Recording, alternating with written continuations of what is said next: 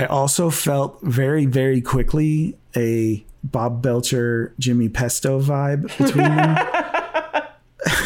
And it even to the point that like Liev Schreiber was always kind of tailing Pascal around like he was Trev or whatever his name, the bartender is.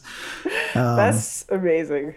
That makes me so happy that you brought that up. It made me laugh a little bit thinking about Bob sleeping with Jimmy Pesto's wife and like Jimmy Pesto Jr. being his half son. Wow, you went into a deep like other world for this. I think that maybe you need to write some Bob's Burgers fan fiction.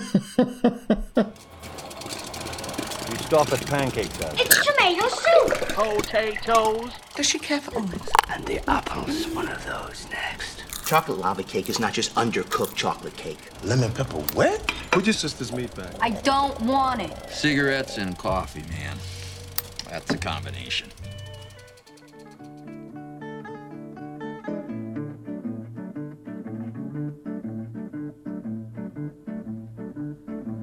È scritto nel tuo cuore.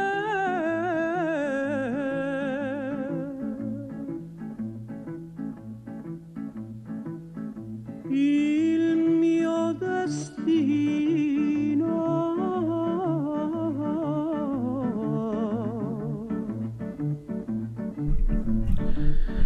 So what's our movie this week, Becky? Big Night, which is co-written and co-directed by Stanley Tucci, who also stars in it, along with Campbell Scott.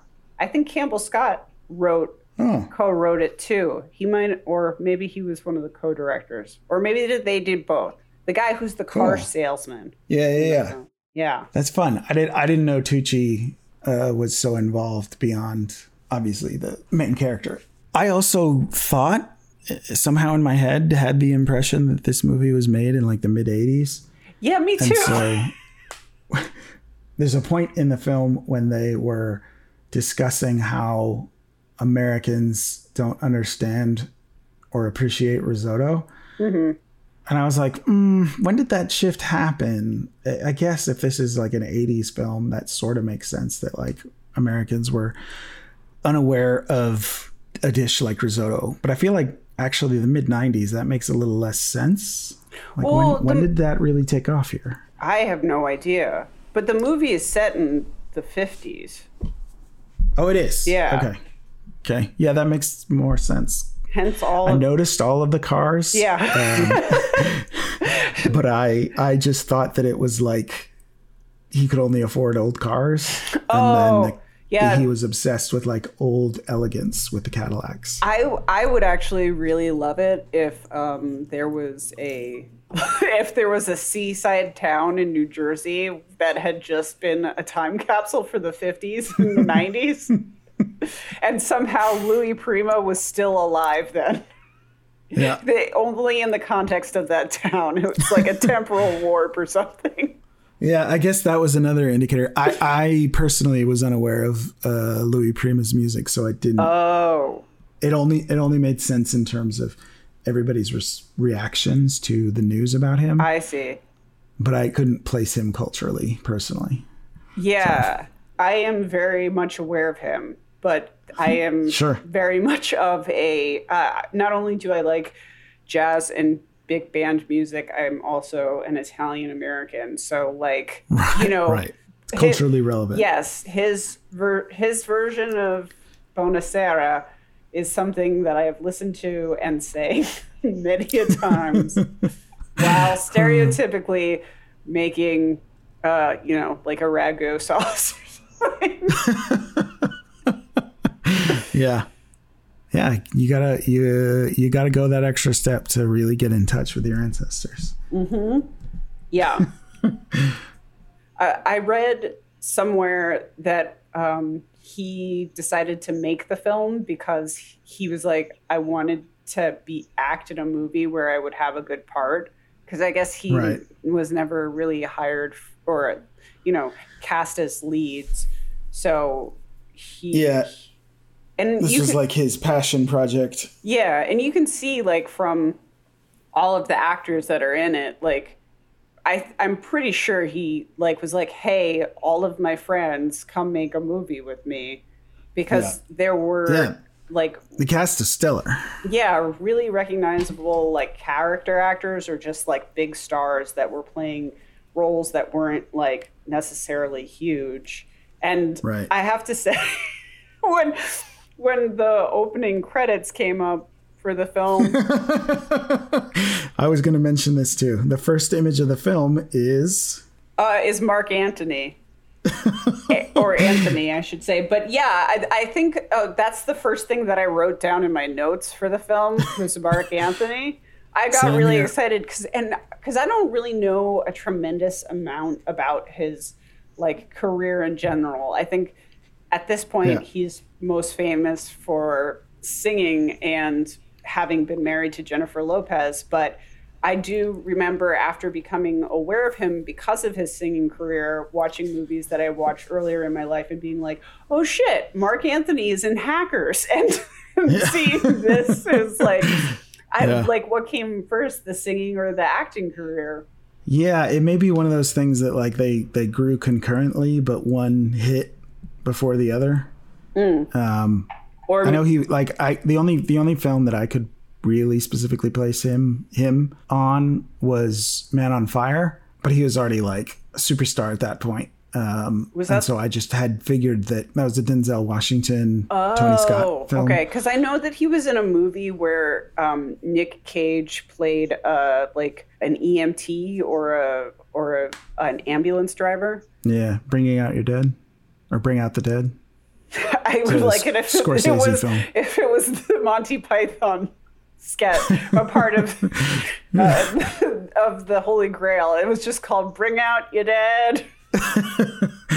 Yeah, that was a Scorsese film. One of the last real serious roles that Cage did before he just accepted his fate as like B-movie god. Maybe, but I feel like Adaptation was released after that. Yeah, I don't know the exact order of that, but it was right around the same time. It was very weird to me because like I have been aware of this movie for a while, and this is my first time watching it, which seems odd in the fact that like I really do enjoy Stanley Tucci's work a lot, and because of my family and ethnic background, like we have consumed a lot of movies about Italian Americans and a lot of movies about food. But it was just something that I'd never really got around to. And I think that from the previews that I had seen of it, I was like, I know what this movie is pretty much, but I definitely had I had a feeling that it was a movie from the 80s. And yeah, I don't know what that impression was. And then when I saw Minnie Driver's name in the credits, I was like, oh, baby Minnie Driver. But then it turns out that no, she was full ass adult. Right. I mean, that was like, okay, so the two things that I thought when the opening credits rolled were, they're not actually going to have Ian Holm play an Italian, are they? And I was proven wrong very quickly upon his appearance, and I was absolutely shocked by it. Bite your teeth into the ass of life! And then there's a couple of those. Well, like Mark Anthony as well, and they didn't give him a lot of dialogue, and so it was probably easier to sell him as an Italian. But his face is so identifiable that like now looking back on the film, you're just like, oh, that's not right. Yeah, it's kind of like how Anthony Quinn played Zorba the Greek, and also he was one of the people in Lawrence of Arabia playing an Arab. And you're like, what? Or how, to me, how upsetting it was trying to watch The Irishman and have The Irishman be played by Robert De Niro. And you're like... Blue-eyed De Niro? You can put fake contacts or actual contacts on this guy, but it doesn't make sense. Yeah. And then also, anyways, going back to the previous point, was like seeing Minnie Driver's name come up and being like, oh no, some guy is going to do her dirty in this, because it seems like that's the role. Like younger in her, like earlier in her career, she played like women that, you know, were mistreated or unappreciated by the men in their lives. And then like, you know, like in the case of Good Will Hunting, there's the goes and gets her back aspect of it. And the rom-com conflict. Yeah, I was really, really hoping that didn't happen in this movie. So I was glad that it didn't. Yeah. Well, and I also like in that she had a really nice, like one of my favorite scenes in the movie was the scene between her and Isabella Rossellini. Oh, yeah. When she had drunk too much and they're chatting. Thank you. Take deep breaths. You know how they get you, these people? Men, boys. They make you think they have secrets they will tell. But they have nothing to tell. And then they talk. And they talk, and they keep talking. And what do they say? Nothing. Right. And then they smoke. And then they talk some more. And then that's that. I don't know, just two equals sort of recognizing that they're not competitors and it's not their fault and they should be allies rather than enemies. Yeah, I mean, I guess at least on Rossellini's side, because I guess Minnie Driver didn't realize who she was yet.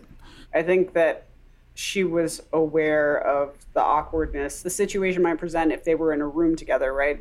But like, I don't know, when you see her, the only time that she's kind of like acts upset about the fact that you know, of Minnie Driver being in a relationship with Stanley Tucci is after like Stanley Tucci sleeps with Isabella Rossellini, and like it's evident that this is an affair that's been going on for a while, and she's like, oh, okay, yeah, go back to your girlfriend. But I think that like part of that is from the fact that, you know, she pretty much says that the only reason she's with Pascal, which is actually Ian Holm, who I will refer to as Ian Holm for the rest of this podcast.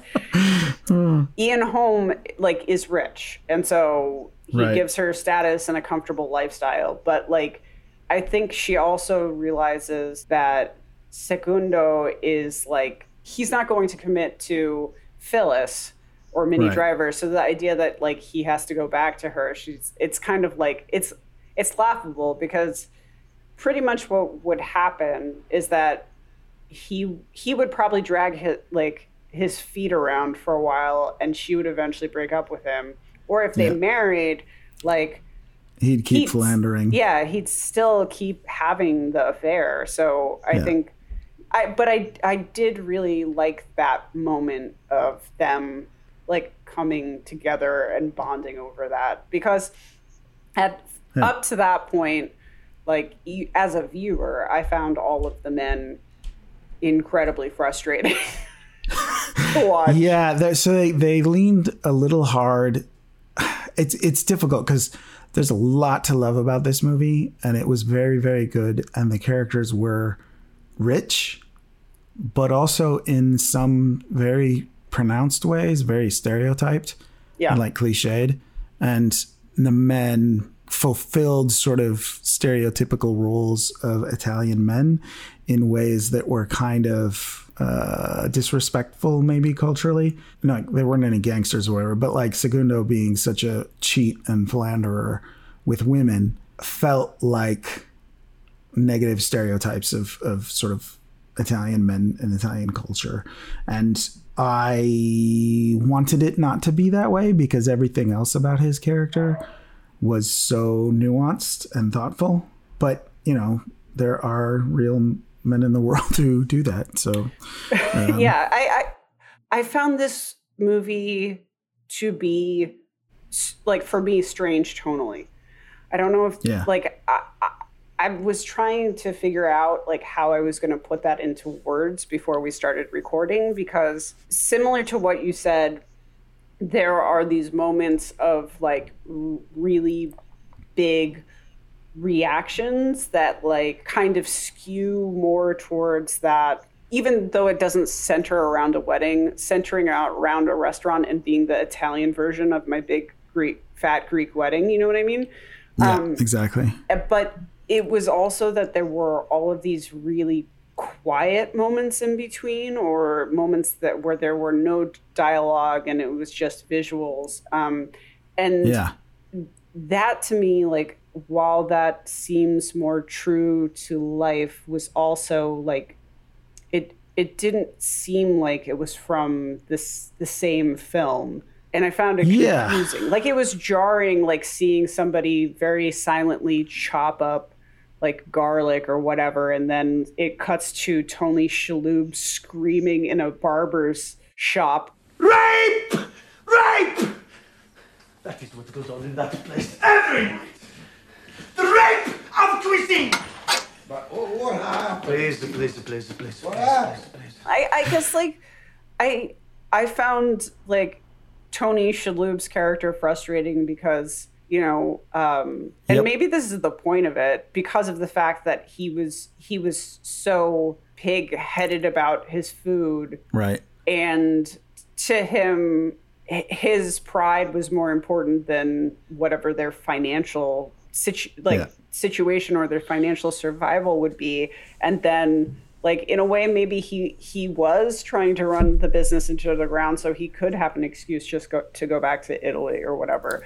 But then, to me, it was frustrating that for what it seemed to evolve into for Stanley Tucci's character was that he wanted to be like more open to having that bastardized like Italian American food, and in the end, it seemed more like so for money, and so he could get a profit, which I felt the most in that scene where Campbell Scott was trying to sell him the Cadillac car. Like, his goal for coming to America, which a lot of people who come here, or anyone that lives here who buys into the capitalist system, like, the whole thing is to work really hard so you can get ahead and be rich and have all the toys. But that, in combination with the scene in the car between him and Minnie Driver, where seemingly he's saying that he can't.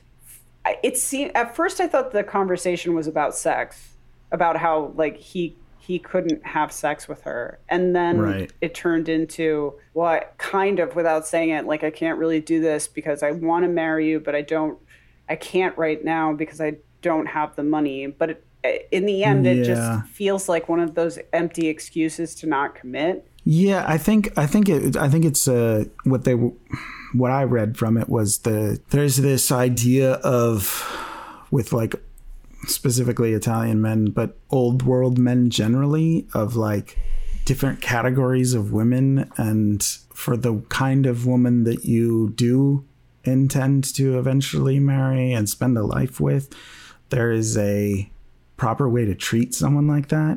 And so I think part of that conversation about not letting things get too hot and heavy was that he wasn't ready to have casual sex with her because she was someone that he wanted to pursue kind of a long-term relationship with. This is very much Fellini-esque in terms of like the Madonna whore, mother, sister, cousin. Right.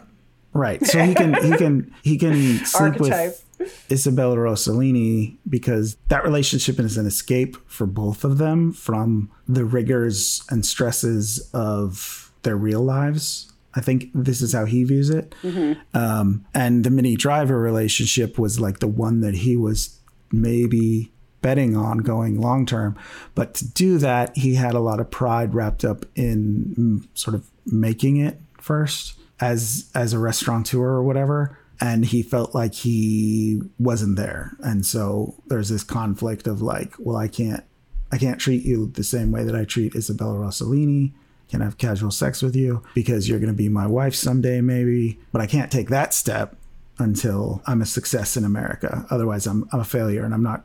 It's a distraction from me achieving my goals, career-wise. I found my reading of his character was in terms of romance he was kind of regressive and misogynistic and holding on to a lot of sort of old world ideas about masculinity. And well, yeah, I would agree with that, but I still think that everything that you're saying seems like it's true to the character, but I also think that it's all in an attempt of an excuse actually not to, but actually have a real commitment with someone in a relationship, you know?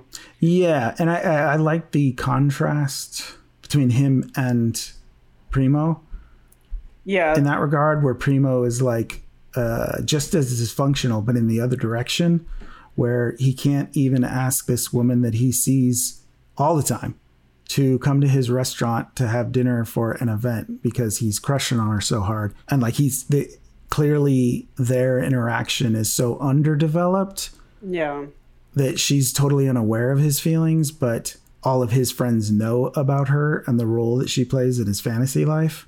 And so like he's a 15-year-old boy in terms of romance, and Segundo is like a player. Yeah. I have to say though, like I really enjoyed his interactions with Allison Janney, the flower vendor that he was crushing on. Like I think that she's amazing.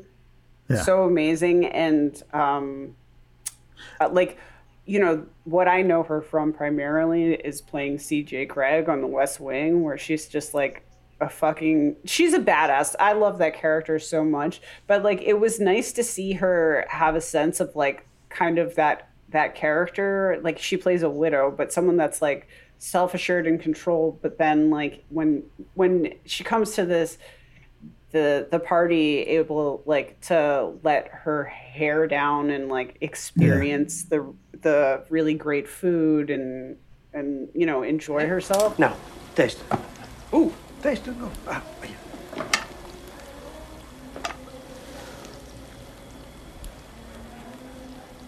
Oh my God. Oh my God. It's good, huh? You like? Oh my God. Oh my God is right. See, now you know. To eat good food is to be close to God. See, you know what they say? To know God, to have the knowing. Knowledge. Knowledge. See, the knowledge of God is the bread of angels. I'm never sure what that means, but it's true anyway. And the interactions that she was having with Primo in the kitchen, it was kind of like one of the few scenes of genuine connection between people in the film. Like, I think they happened between the brothers at the end of the movie. It happened between her and Primo, and then Isabella Rossellini and Minnie Driver. I thought there was a few moments too. There was a moment or two between. I mean, it was definitely like antagonistic, but I think that Pascal and Segundo had a moment like that in his office before Pascal made it like a power move, discussing what it's like to be an entrepreneur and what it takes to make it as an Italian in America. Like, it felt like there was a little bit of something. May I say something that I learned without being too big, you know? A guy goes out to eat in the evening after a long day in the office, whatever. Right. He doesn't want on his plate something that he has to look and think, what the fuck is this? You know, no, right. What you want is, hey, a steak. This is a steak. I like a steak, you know? I'm happy. You see what I mean? But don't get me wrong. I think that your brother is a good goddamn chef. Maybe the best I ever see. He is the best. Yes, but this is what I have to say to you. Give to people what they want. Then later you can give them what you want. I also felt very, very quickly a Bob Belcher, Jimmy Pesto vibe between them. And it even to the point that like Liev Schreiber was always kind of tailing Pascal around like he was Trev or whatever his name, the bartender is. That's amazing. That makes me so happy that you brought that up. It made me laugh a little bit thinking about Bob sleeping with Jimmy Pesto's wife and like Jimmy Pesto Jr. being his half son. Wow, you went into a deep, like, other world for this. I think that maybe you need to write some Bob's Burgers fan fiction. Yeah, well, I mean, so yes, I think there's a whole like fantasy world where Tina has a crush on her half brother. I mean, I don't want to stray too much, but like, have we ever met Jimmy Jr.'s mom? No, I don't think Mrs. Pesto has ever come up in an episode before. Yeah, that feels weird. It like does.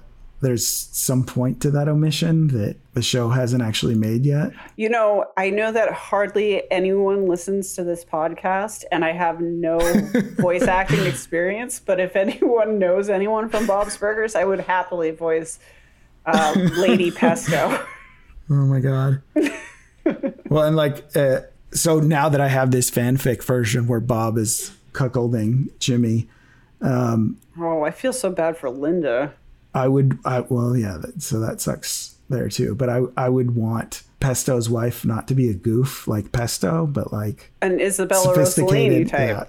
Yeah, exactly. She was fucking amazing in this movie. I love her so much, but like in this, it was like that part was really nothing, and she like did so much. I think it wasn't necessarily nothing, but I think it was a sort of cliched role that, and I'm sure some of this was in the script, but a lot of it was her, where there was like an awareness of everything that was going on around her that no one else could see. Right. That only she had. Pascal, gracias. Mille gracias. Come on, baby. Listen, I am for you like one of those things, you know, with the lights. What? Now let me this ship. With the ships in the storm, with the lights. What? What do you call it? I don't know. The lighthouse. The lighthouse. That's what I am for you. If it rain, you look for me. I show you the way home. Okay. Suppose he doesn't want to go home. Maybe he doesn't want to come home. He's in the fucking rain. Some people like the rain. Gabriella, go check the menus, please. And then like the bond over, like her talking about going out west. Mm-hmm. Have you ever been to the West? Out west? Mm-hmm. Yes. Really? They say it's beautiful. Yes. Very beautiful. A little too vast for me. To what? Vast. Spacious. Big. Oh, vast. Yeah. How do you feel? Feel better. You want a puff? Thanks. So you prefer it here, east? Yeah, I do. I see. Maybe I should go out west. Find a cowboy with a horse, the old thing. What do you think? A cowboy. Yeah, I want one. Strong. Silent. Like a statue. Cool. Always there. Cowboys are consistent. Felt a lot like the Cadillac salesman conversation with Segundo. Are you in the market? What? Good-looking fellow like you should have a good-looking car like this. Well, we all should have a lot we don't have, huh? I detect an accent. Where are you from? I'm Italian. Just visiting and move here for good? I will never go back. There's a history, huh? In Italy, there is nothing but history. Funny. Beautiful place, though, Italy. Yes, it is. You been? No, never. Here, get in. Oh, well, I Go don't ahead. know. I really can't, but... well. Oh, boy. Wow. Beautiful, huh? Yes, this is, boy, beautiful. Real leather trim, full air. Uh-huh. Yes.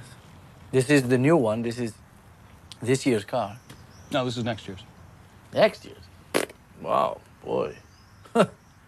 This year you buy next year's car, and next year come out already again. Them both being like big dreamers, but life sort of squashing that a little bit. And so I think there were like echoes of that between them, and that was part of why they worked as a sort of affaired couple.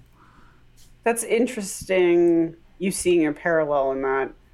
for me, like obviously, yes, like for anyone who is like who is the first iteration who's actually immigrated to America, like yeah, the idea of having financial stability, there's no way that you could comprehend how much mental space that would take up in somebody's head, you know, and those aspirations. I guess for me, the conversation that Segundo was having with the car salesman, that just seems like him being charmed by a car salesman. Like, you know what I mean? He was buying into that pitch so hard. It was like, as soon as Campbell Scott was in the car, like talking to him, I was like, he's going to play this guy like a fucking fiddle. And I really thought that Segundo was going to buy that car without any money, that like somehow get it on credit and like really fuck up their financial situation by getting that without Louis Prima. Like, spoiler alert, Louis Prima doesn't come to the restaurant. Actually, we should say that beforehand. This is a story about a restaurateur and the head chef who's the brother that's named Primo, meaning first. What's your name? Secondo. Pleasure. Segundo, like second. Yes. Who's the first, your pop? No, my brother. Yeah, so that was huge. Like I laughed so hard when they revealed that. I was shocked that they went so far to be that literal that his name is first, the second born son named is second, and also like when you go through the courses traditionally of a Italian meal, there's like an antipasti, primi, secondi. So like it's also like the names of Italian meals or coursing. I was half expecting, I guess he was just a local Italian immigrant who they hired, but I was half expecting Mark Anthony to be named Trezo. Or like, no, you know what I mean? It would be better if it skipped over and went to Venti and it was just 20. And then he could also be associated with Frappuccino sizes. So, I mean, I guess like, sorry, I totally got derailed from the original point that I was trying to make about that they were trying to save their restaurant that was doing poorly, seemingly because the food is traditional Italian food, which nobody in America or in this area understands. And and right across the street, there's a very popular Italian-American restaurant that's run by Ian Holm and his wife, Isabella Rossellini. And Ian Holm offers to hook him up with Louis Prima. And then word will get out that Louis Prima ate amazing food at this restaurant and everyone will want to come to it. Yeah. And then it turns out that Ian Holm never set that up. Yeah, it was just Ian Holm was just trying to get in to start a relationship with Primo, Segundo's older brother, who is like master chef. It felt like he was just trying to set up that relationship so that he could poach him and increase his restaurant's sort of status by having a like super badass chef. I thought that like he did it on purpose because he knew that they were after Segundo asked for the loan from him and he said he couldn't do that he knew that they were in such a dire situation financially that he decided to like come up with this idea so they would sink all of their money into a really extravagant meal and then the only option they would have would be to come and work for him. Yeah, maybe. I also there's that moment at the end where Ian Holm and Segundo have a like heart to heart. You ruined me.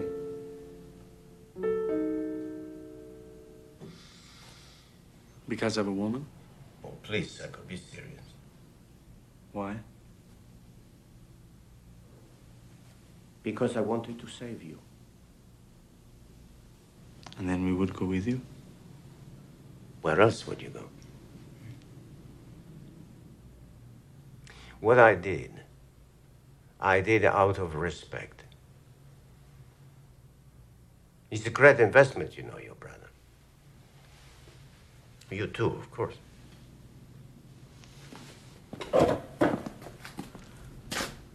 You will never have my brother. He lives in a world above you. What he has and what he is rare. You are nothing. I'm a businessman. I'm anything I need to be at any time. Tell me, what exactly are you?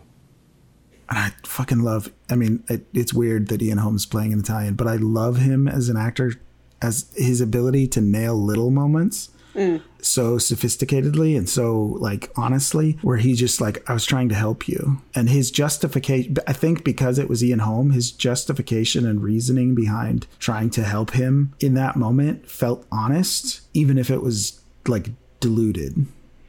Yeah, I mean, I think that it's one of those things where obviously he's doing it to help his own situation, but then it's very easy for people in the process of trying to do something selfish to write into their narrative that actually I'm helping you, and they genuinely believe that. And I think that probably, like, you know, Ian Holm's character probably genuinely did care for Segundo in a kind of like a mentor or just a peer or somebody that understood his experience. But there's also, like, even though it's never explicitly said, like, he is an extremely well-off man who is running an Italian restaurant in New Jersey. And there is a scene where one of the cooks in his kitchen is running out of the kitchen with on fire while Ian Holm and Liev Schreiber kind of are chasing him out menacingly. Right. So I like that, to me, was like a way to hint that like they might be crooked. There might be some organized crime stuff going on. You know what I mean? Yeah. Or that like his plans for Primo and Segundo are set in motion at this point, and he's been, you know, he doesn't need to put up with his idiot chef anymore. Oh, that's interesting. I didn't read it that way at all. I think the mafia read is interesting. And it makes Liev Schreiber make more sense. Yeah. That he's always just like hanging around, that he's like muscle or whatever. Mm-hmm. Rather than just like some idiot employee. Yeah, that's kind of how I interpreted it. I just like, and then also I think that part of what like was supposed to have made this business successful was that it was food that was accessible not just to Italian people, but to or Italian Americans. It was accessible to like people, like any kind of person that would want to eat at an Italian restaurant. So like it makes sense because it's like marinara sauce, spaghetti and meatballs, maybe sausage and peppers, like that kind of stuff, as opposed to like having, or like he said, having beefsteak instead of having like a seafood risotto or like a soup that's a clear brodo with like minimal amount of ingredients. And I didn't think that I don't know, it was one of those things that was like, I didn't think that he necessarily wanted to change his restaurants in terms of how they were cooking, but I think he liked Segundo and could see grooming him to do something business-wise. And then I think that he did appreciate the talent of Primo. Right. You know, he could use him somewhere, but I can't imagine him being like, come to my restaurant and cook the food that you're cooking now. Because like the other thing that is... Yeah, I didn't necessarily mean that. I just meant like, because definitely he seems like a domineering dude who wouldn't let his chefs or his head chef or whatever write the menu. Mm. But he also was a man of taste and recognized Primo's brilliance, and I think maybe wanted to like use it within certain limits or whatever. Yeah. That makes sense? Yeah. That makes sense. I just like the other thing that's like that I guess I would question is that, like, they're in a seaside town in New Jersey, and my assumption would be at that point that there would be a decent amount of Italian Americans living there that Right. would understand that food. Right. And even if Right, because the proximity to New York is insane. I mean, and the population in New Jersey is huge too, you know? So it's like, Right. Well, yeah, it's the Italian immigration to New York area and then the spillover in all the surrounding states. Right. So, like, I think that it would be strange, like, that the only person that consistently showed up to the restaurant was a painter who the could barber. only pay in paintings. Which, Yeah. if that's the case, then how could Tony Shalhoub not know that they were about to be foreclosed on? I don't know. I think there was so this is it was a choice by Stanley Tucci to do a movie about food instead of about traditional art or whatever. Mhm. I think in the same way that Chef is like Jon Favreau processing his experiences as a filmmaker, I did feel like this was a bit of filmmakers sort of projecting their view of craftsmanship and their dreams into another medium that was a little more accessible or just different so that it didn't feel egotistical. So like Primo is, you know, the insane auteur who his passion and his craft is more important than everything else. And like thinking about business distracts him from the craft side of things. And so he doesn't do it. But luckily he has a brother who can focus on the business side, still has an appreciation for the craft, but leans a little bit more towards prioritizing the business end of things because that's going to further his sort of goals and aspirations. And of course, it's also how they survive as well. Right. Right. Yeah, that's interesting because, like, it also did seem like, you know, his character didn't necessarily want to change the menu so much as like to be something like spaghetti and meatballs and all the starch that white people can eat. Is that like that it was more like actually there's conscious things that we can do to make our business a little bit more profitable, and cutting out the most expensive, least ordered dish is probably the way to go. Right. Rather than like, well, it's like he had that comment. Louis Prima at our place tonight. Boom, the best fish. What's the matter with you? Are you sick? People should come just for the food. I know. Primo, I need your help here, okay? Louis Prima is coming. He's not just some guy. He's famous. Famous? Is he good? He's great. People should come just for the food. I know that. They should come just for the food. I know that. I know. But they don't. And like that clearly is like he's out of touch, right? Like right. That the way the world works is through marketing and through things like that kind of stunt. And so a chef that's that bigoted about his priorities needs to bend. And I think his arc over the film generally was sort of accepting that idea. But I think it wanted to play fair, or at least my read was it wanted to play fair to both sides. And Ian Holm sort of stood as what Segundo could become if he gave in too far to his business instincts. And so like there was a push and pull tension between the brothers to sort of move in each other's directions, but not compromise themselves either.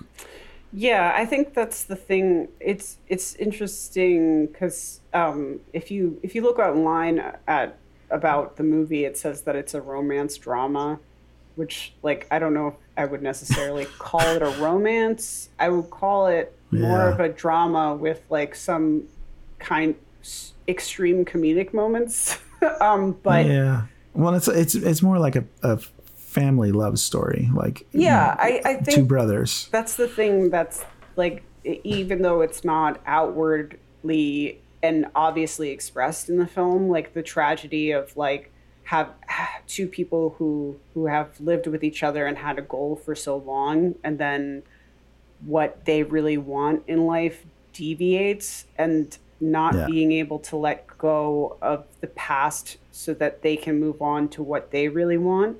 Right. And maybe like, you know, disentangle themselves from each other. Yeah, well, they couldn't, right? Like the structure of their dreams was too intertwined to separate, actually. And so, like, what's the tension between I need you to achieve my goals, but you also need to adopt my way of thinking more? Yeah. Right? Like, Segundo couldn't do, I mean, he seemed like a good chef in his own right, but he couldn't do what Primo could do. And vice versa. Primo couldn't run a fucking restaurant. He doesn't know the logistics of that. He doesn't care about that. No, I mean, I think that's, but like his in his heart, what he really wanted to do was be in Rome at his uncle's restaurant, you know? Right. Brother like cars, Segundo? No, my brother, he does not even drive. Well, some people prefer to walk. I tell you, my brother make one ride from Italy to America. And I guess that's enough rides for him, you know? Maybe when Segundo says, like, we came over here to do this and climb up the ladder, like, maybe Segundo was the one that convinced him. And like you said, like, the idea of being able to, if you're an artist or a craftsperson, just being able to, like, work on your craft and have that be it. Like, that structure in his uncle's restaurant, because, you know what I mean? Like, he would be able to be a chef cooking the food that he wanted to do because it's proper Italian food. And then he wouldn't have to worry about the business side of things because a family member was taking care of it. But because Stanley Tucci was also not capable of using the resource that he had and having the ability to like market or create a restaurant that was successful, you know? Right. You know, I always say, at least in the context of my own career, like, it doesn't matter if I made the best wine in the world. If nobody buys it, it doesn't matter. So it's like, you also either have to hone your branding skills, your sales skills, which is like, I know that in the 50s, nobody thought about branding in the way that we do now. But at the same time, like, you looked across the street at Pascal's and, like, you know, there's flashing lights. It's the lighting is like over the top. And like, even when Segundo walks in, like, there was part of me that, like, was taken back to, like, Swingers, which I feel like might have come out. I don't know if it was 1996 or 1998, but, like, you know, they walk into that one bar and then there's the couple that's, like, playing music in the corner at that famous club in LA. But it was like, you know, there's music there, and then he walks in to the back room and Pascal is flambeing something, which, like, at that time, like, tableside service in that way where people were, like, making Caesar salads tableside or flambeing desserts or like like, you know, roast meats and stuff like that. That was part of what the dining experience was. It was also like a show. So, like, if Segundo was actually, like, savvy, he could figure out a way to make that food feel like that and make that environment feel like, you know what I mean? Yeah, I think he tried a little bit. Like, it's not the same thing as, like, flambeing a dish at the table, but he brought the timpano to the table to do the, like, unveiling and the cutting so that it was a thing, because this was this special, unique recipe that was only theirs, right? Right. But I also get the feeling like that was part of what this special event was. Whereas if you, like, obviously this wouldn't. Yeah, maybe. I mean, he probably wouldn't do that every night. Yeah, a shared table situation, like, was so common in restaurants for so long, of, like, being like, we're all gonna sit down and have the same meal. Like, they could have been fucking pioneers. Yeah. But I mean, obviously they had it in them, but I mean, this is something that's probably a little bit more, like, stupid like having worked in restaurant stuff, like seeing how they cooked the meal and how they didn't prep any of their ingredients beforehand. And then they served a course and they're like, okay, it's time to start chopping the vegetables for the main course. I was like, what the fuck are you doing?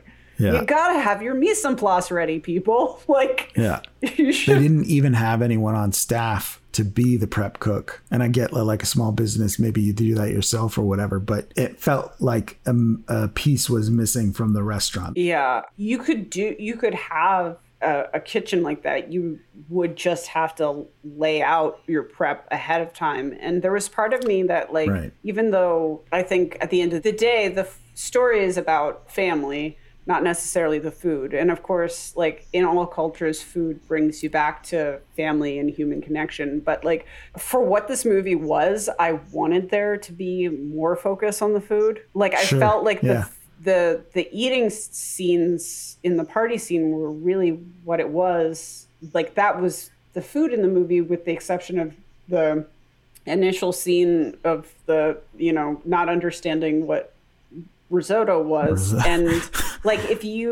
I felt like there could have been more, like even in just like you talk about like prepping up to the dish, chopping up all your vegetables, picking your herbs or whatever, like that could have been more time for the brothers to interact with each other directly, even if it was like more of those quiet moments in the kitchen where they're working together silently. I felt like there was a lot of time spent on what I felt were weird shots, like the initial filming of like Pascal's and like the strange Dutch angles that they were like filming everything at when they were getting out of cars, and then the focus on other cars. I'm going to defend that approach just a tiny bit. Because it's a film and not a play, the primary tool that makes a film is the visuals.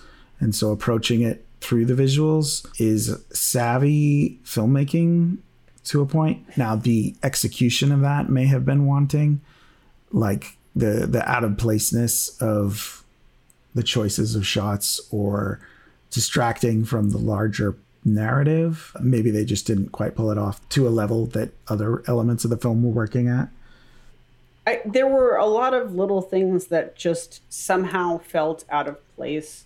And I don't know necessarily how to put it into words. Like when the meal started being served and then suddenly title cards came into it, that to me felt weird. I almost wished if they were doing that as a trope to do it throughout the entire film. Like if that was going to be a rather than just the meal, because it ended just as quickly as it came. It was really just one sequence of the dinner itself and everything that led up to the dinner and all of the conflict resolution after the dinner weren't done with that. And so it was a bit of a like stylistic island within the film.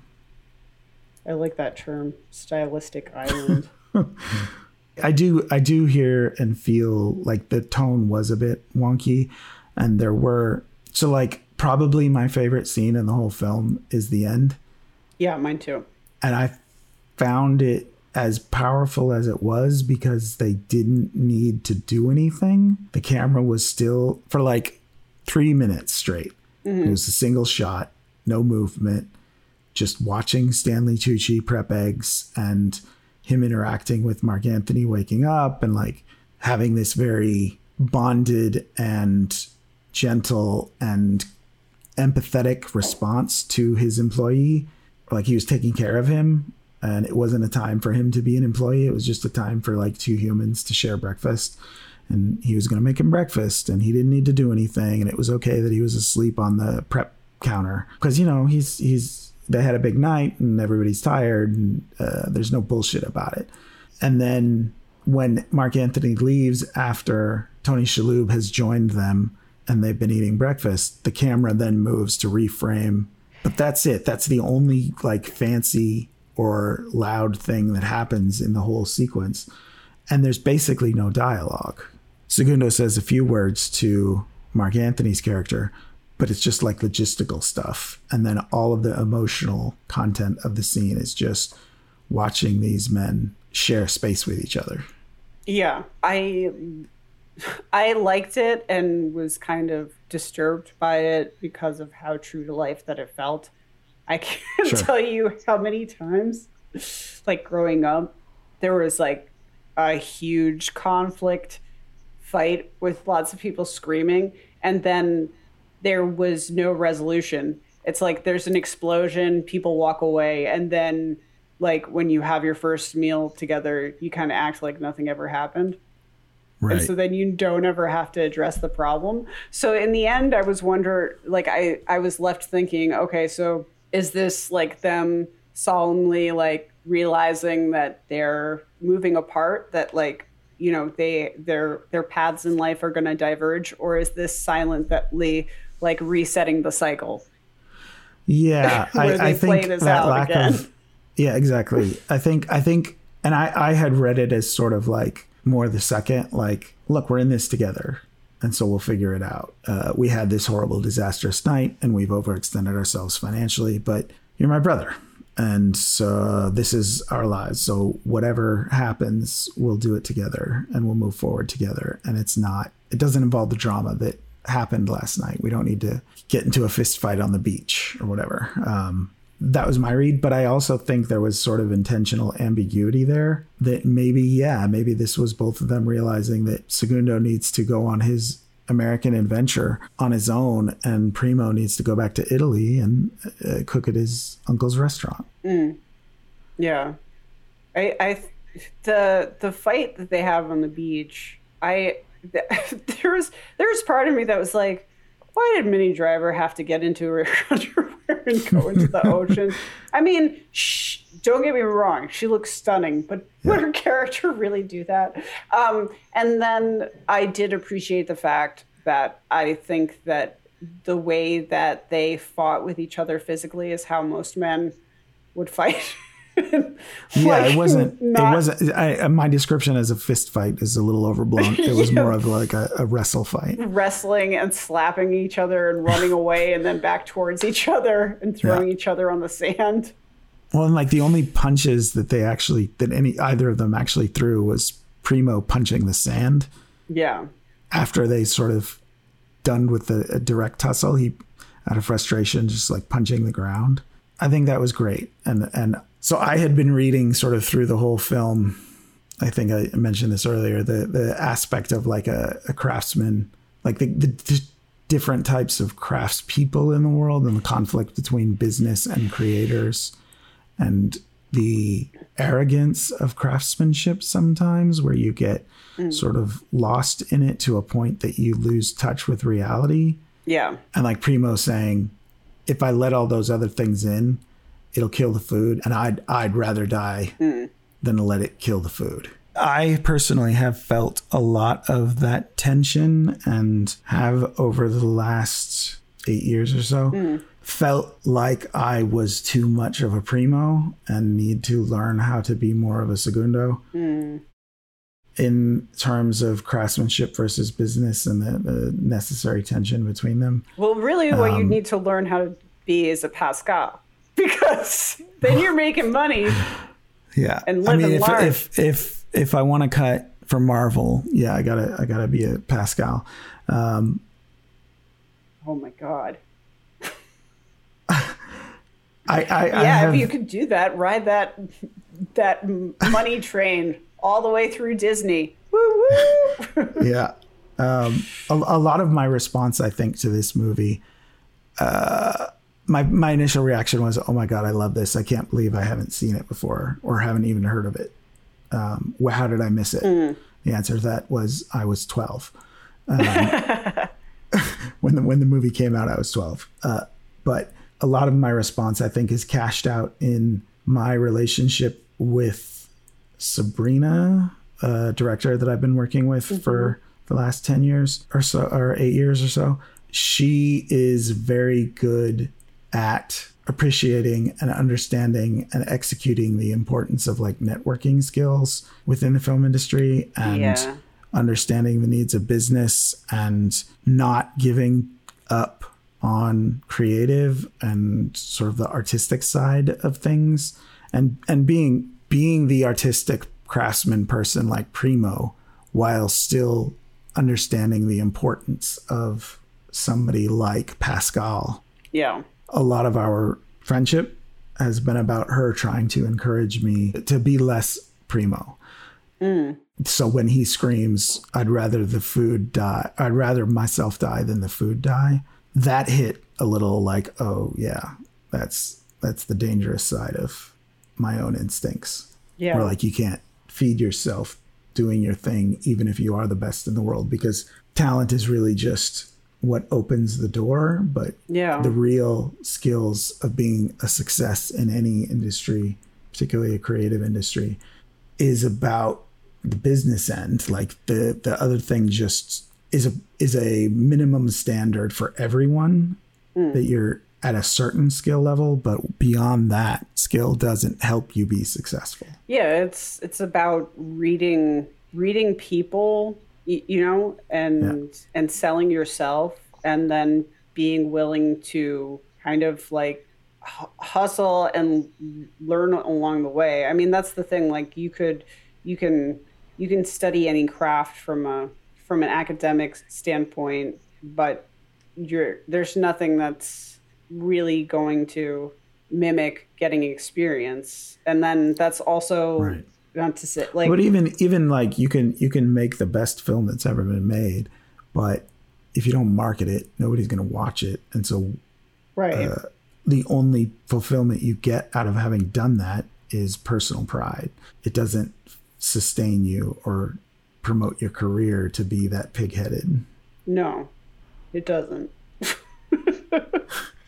Anyway, that's my existential crisis of the past few years is no, I get that, right? Because being Primo. Because like I in my career, it's like I know how to cook.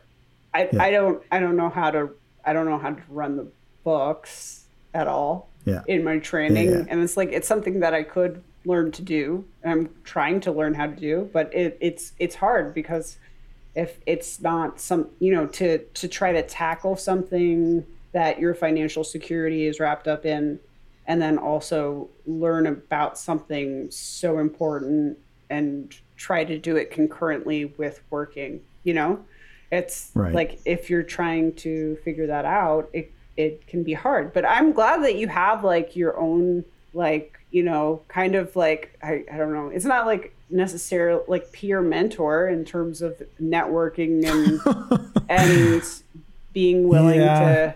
Just a friend who isn't afraid of kicking me in the ass when I'm being stupid. She's your Campbell Scott. Yeah, and I also should say I'm not so arrogant to think that I'm the editing version of Primo. Like I'm not masterful at that level, but in terms of like personal priorities, I do lean a little too much in craft and talent and focusing on those rather than like telling a story that sells. You know, that was mostly just so that I could edit that back in earlier because I don't want to sound arrogant. That's okay. One of the things in my notes I wanted to mention, when the dinner was over, the camera pans out of the kitchen across the table and like everybody's having these reactions of utter fulfillment. Yeah. Except for one woman who's crying. What's the matter? My mother was such a terrible cook. Oh yeah, I thought that was cute. I like that because I think there are people that are aware that their parents can't cook and they had like 3 things that they could make over and over again.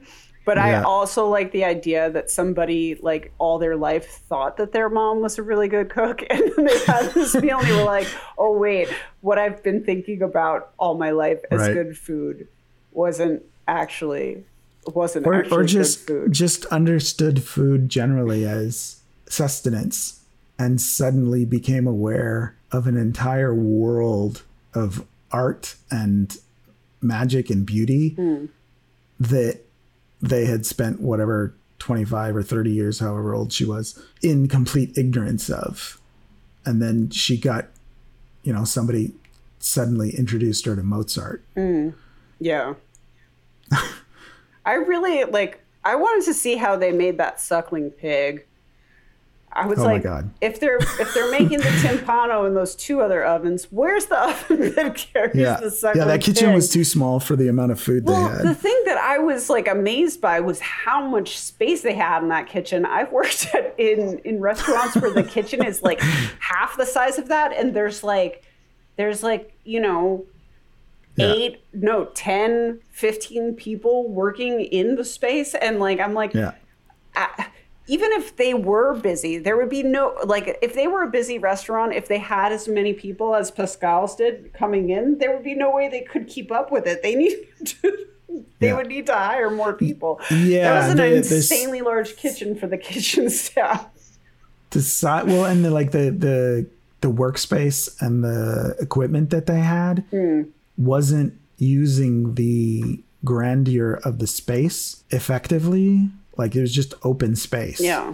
Which I'm sure made it they only easier had to film the small ovens or whatever. the Right. scenes. Yeah, so I think that's an artifact of filmmaking, right? On Friends, the apartments that those people of that economic status lived in were completely unrealistic for New York. They were gigantic. Yeah, well, especially the ladies' apartment. Right. That looks like it was part of a different... Even the men's, a 2-bedroom that size in New York. Yeah. That would be so expensive. But that's just a outgrowth of needing to move cameras, giant cameras through a space. Yeah. And then still have some distance between the lens and the actor or whatever. Right, of course. Or try to be able to have interesting angles that work in the filming. Yeah. I think that for me, so this is one of the scenes that I think will forever stick in my memory of this movie. It's it's kind of stupid, but so the scene where Pascal and Segundo are talking in Pascal's office, and Pascal is seated at his desk and Segundo is seated on a couch, and on Pascal's desk is an office lamp that, in the way that it's positioned when they're filming the scene, while they're filming from Ian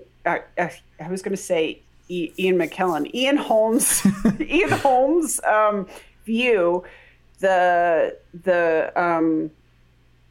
lamp cuts off half of the top of Stanley Tucci's head, and he's framed by the neck of the lamp. And then when it's shot from Stanley Tucci's perspective, all you can see is Ian Holmes' eyes. You can't see his mouth at all. And it was it went on like that for a really long time, and I was like, okay, this is interesting. The only reason why you would make this choice is if it was an artistic one, but I don't necessarily see how that artistically adds to the scene. And it goes on and on and on. And then suddenly Ian Holm just shoves the light down so you would be able to see him, and then it cuts Stanley Tucci off even more. Right. So it was this visual gag that was in the same vein as things like Naked Gun 33 1/3. You know what I mean? It was from a spoof movie. I was so jarring. It felt to me like super amateur filmmaking at first, because I didn't understand where it was going. Yeah. And I was like, why the fuck would you let it block Ian Holm? You have Ian Holm, fucking legendary Ian Holm, and you're blocking his face, his mouth, while he's delivering dialogue. That's nuts. And then when he slaps it, I was like, oh, they were setting up this weird power move. Yeah, well, and visual gag, you know? Right. But it feels like it felt like it was out of a Mel Brooks movie. Right. Well, the payoff didn't seem like it was worth the dramatic tension that it caused. Oh, I actually laughed out loud. I have to say. Yeah, no, I mean, I laughed as well, but it felt like, it didn't feel like one of the goofy moments in the film. There were bits where they were very slapsticky. Mm-hmm. But it felt like it was more appropriate with like the scene where he's in the bank and the bank manager denies Segundo the loan, and we're meant to understand that this is like going to destroy this small business, but the banker doesn't give a fuck. Yeah. That scene for some reason was very powerful for me. I think probably because of the last year in pandemic and like watching all the billionaires in the world increase their wealth while everyone else fell further down the economic ladder. Yeah. That relationship hit a little special. But so it just felt like a weird tonal thing in that sequence where he slaps the lamp. I totally agree. And I will say I was laughing, but that whole time... but you're not laughing the way that it's intended. You're laughing because it's like goofy out of nowhere. No, surprised. I mean, I think it was intended as a joke. But like the thing that I have to just make sure that I'm saying this, that I was laughing out more because this is very shortly after Ian Holm's character is introduced. His accent was terrible. I love him as an actor. I think he's fabulous, but that accent was terrible. Yeah. And even like Stanley Tucci, I felt like dropped in and out of just speaking with a straight American accent and then having a very over the top Italian one. Right. Which I think that was generally true of everybody except for the actual Italian in the film. And I don't mean like ethnically Italian. I mean the Italian. Isabella Rossellini was the only one whose accent didn't drop. Right, exactly. Yeah. And then maybe the older guy, the barber. The barber, right. But he only had like 5 lines. Still. There were a lot of characters that were in the film that had less than that, you know? Yeah, so like Mark Anthony probably had less lines than that, but he was also in the film basically like 70% of the time. Yeah. Or any of the like sideline characters that were in attendance at the party. Or actors who have since, I mean, I don't really remember what he was like at the time, but Liev Schreiber didn't have a single line. He was just sort of there. Yeah, and I think that he had been in 2 or 3 films previous to this, but I think there were 2 previous like small indie films that were like breakouts for him. So he was on his way up. Yeah, and I think the big breakout like in film was like the same year in Scream. Yeah, I don't know what his big first thing was. In my memory, it was Cotton Weary on Scream, but I can't remember if there was something before that or not. Right. I have to ask, because I ask this, I think, every episode so far. Out of all the food, what was getting to you? It's a tough one. The pig and the roast quail, I think it was, that they served as like second, third courses looked absolutely delicious, and I was totally down.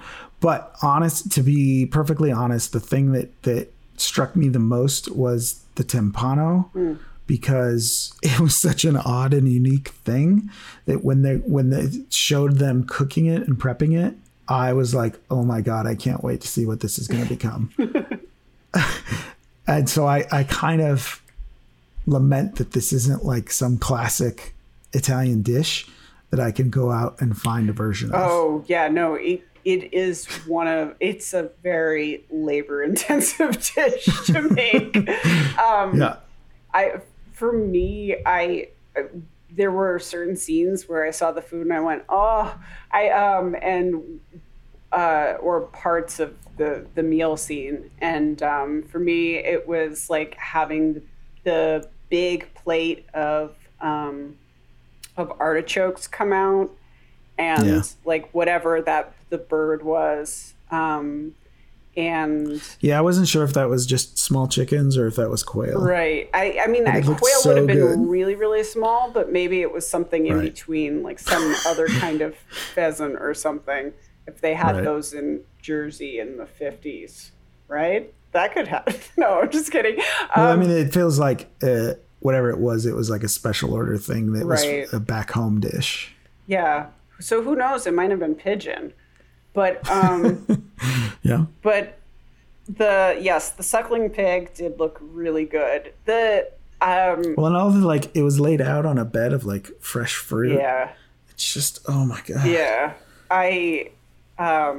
It really it's interesting because like it really made me miss like being able to do something like that, like get together with a large group of people and just eat and enjoy that experience like communally.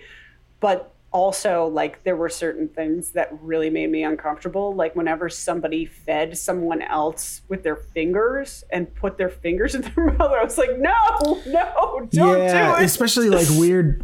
It happened in weird places. Yeah, like it did. Primo stuck his hand inside of Pascal's mouth. Yes. And it's like, I don't really buy this. Yeah, I know. It's like, that's very, yeah.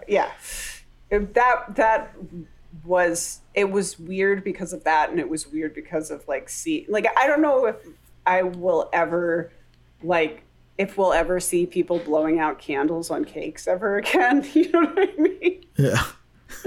But yeah, I missed that experience, and then like also the beginning scene. I'm not saying this in terms of like having an experience where, you know, I was an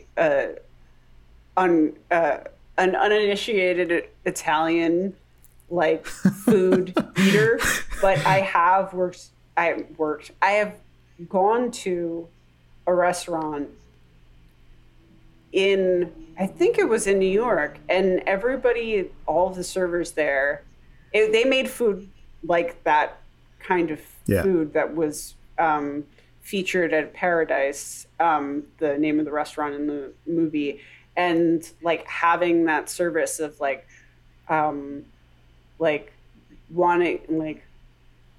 ordering risotto and then them coming by, and like if I asked for something that was like not on the, I asked for something like to be made a different way, and they're like, of course we can do that for you, no problem. And then they came by and they're like, so would you like truffles shaved on your risotto? And being like, okay, sure. Yeah. And then at the end of the meal, like being so generous and like giving you like a free limoncello or something like that, which is a classic move at Italian restaurants. So it made me miss like just that kind of, not, I don't want to say over the top, but just like effusive service. Just like yeah, when like the small hole in the wall sort of restaurant. I think Paradise wanted to be bigger than it was, but in reality it was just like a small thing where they only really ever had like 6 patrons at any given time. It's like being in a restaurant where you have that level of attention and care from the staff, but the quality of the food is so high.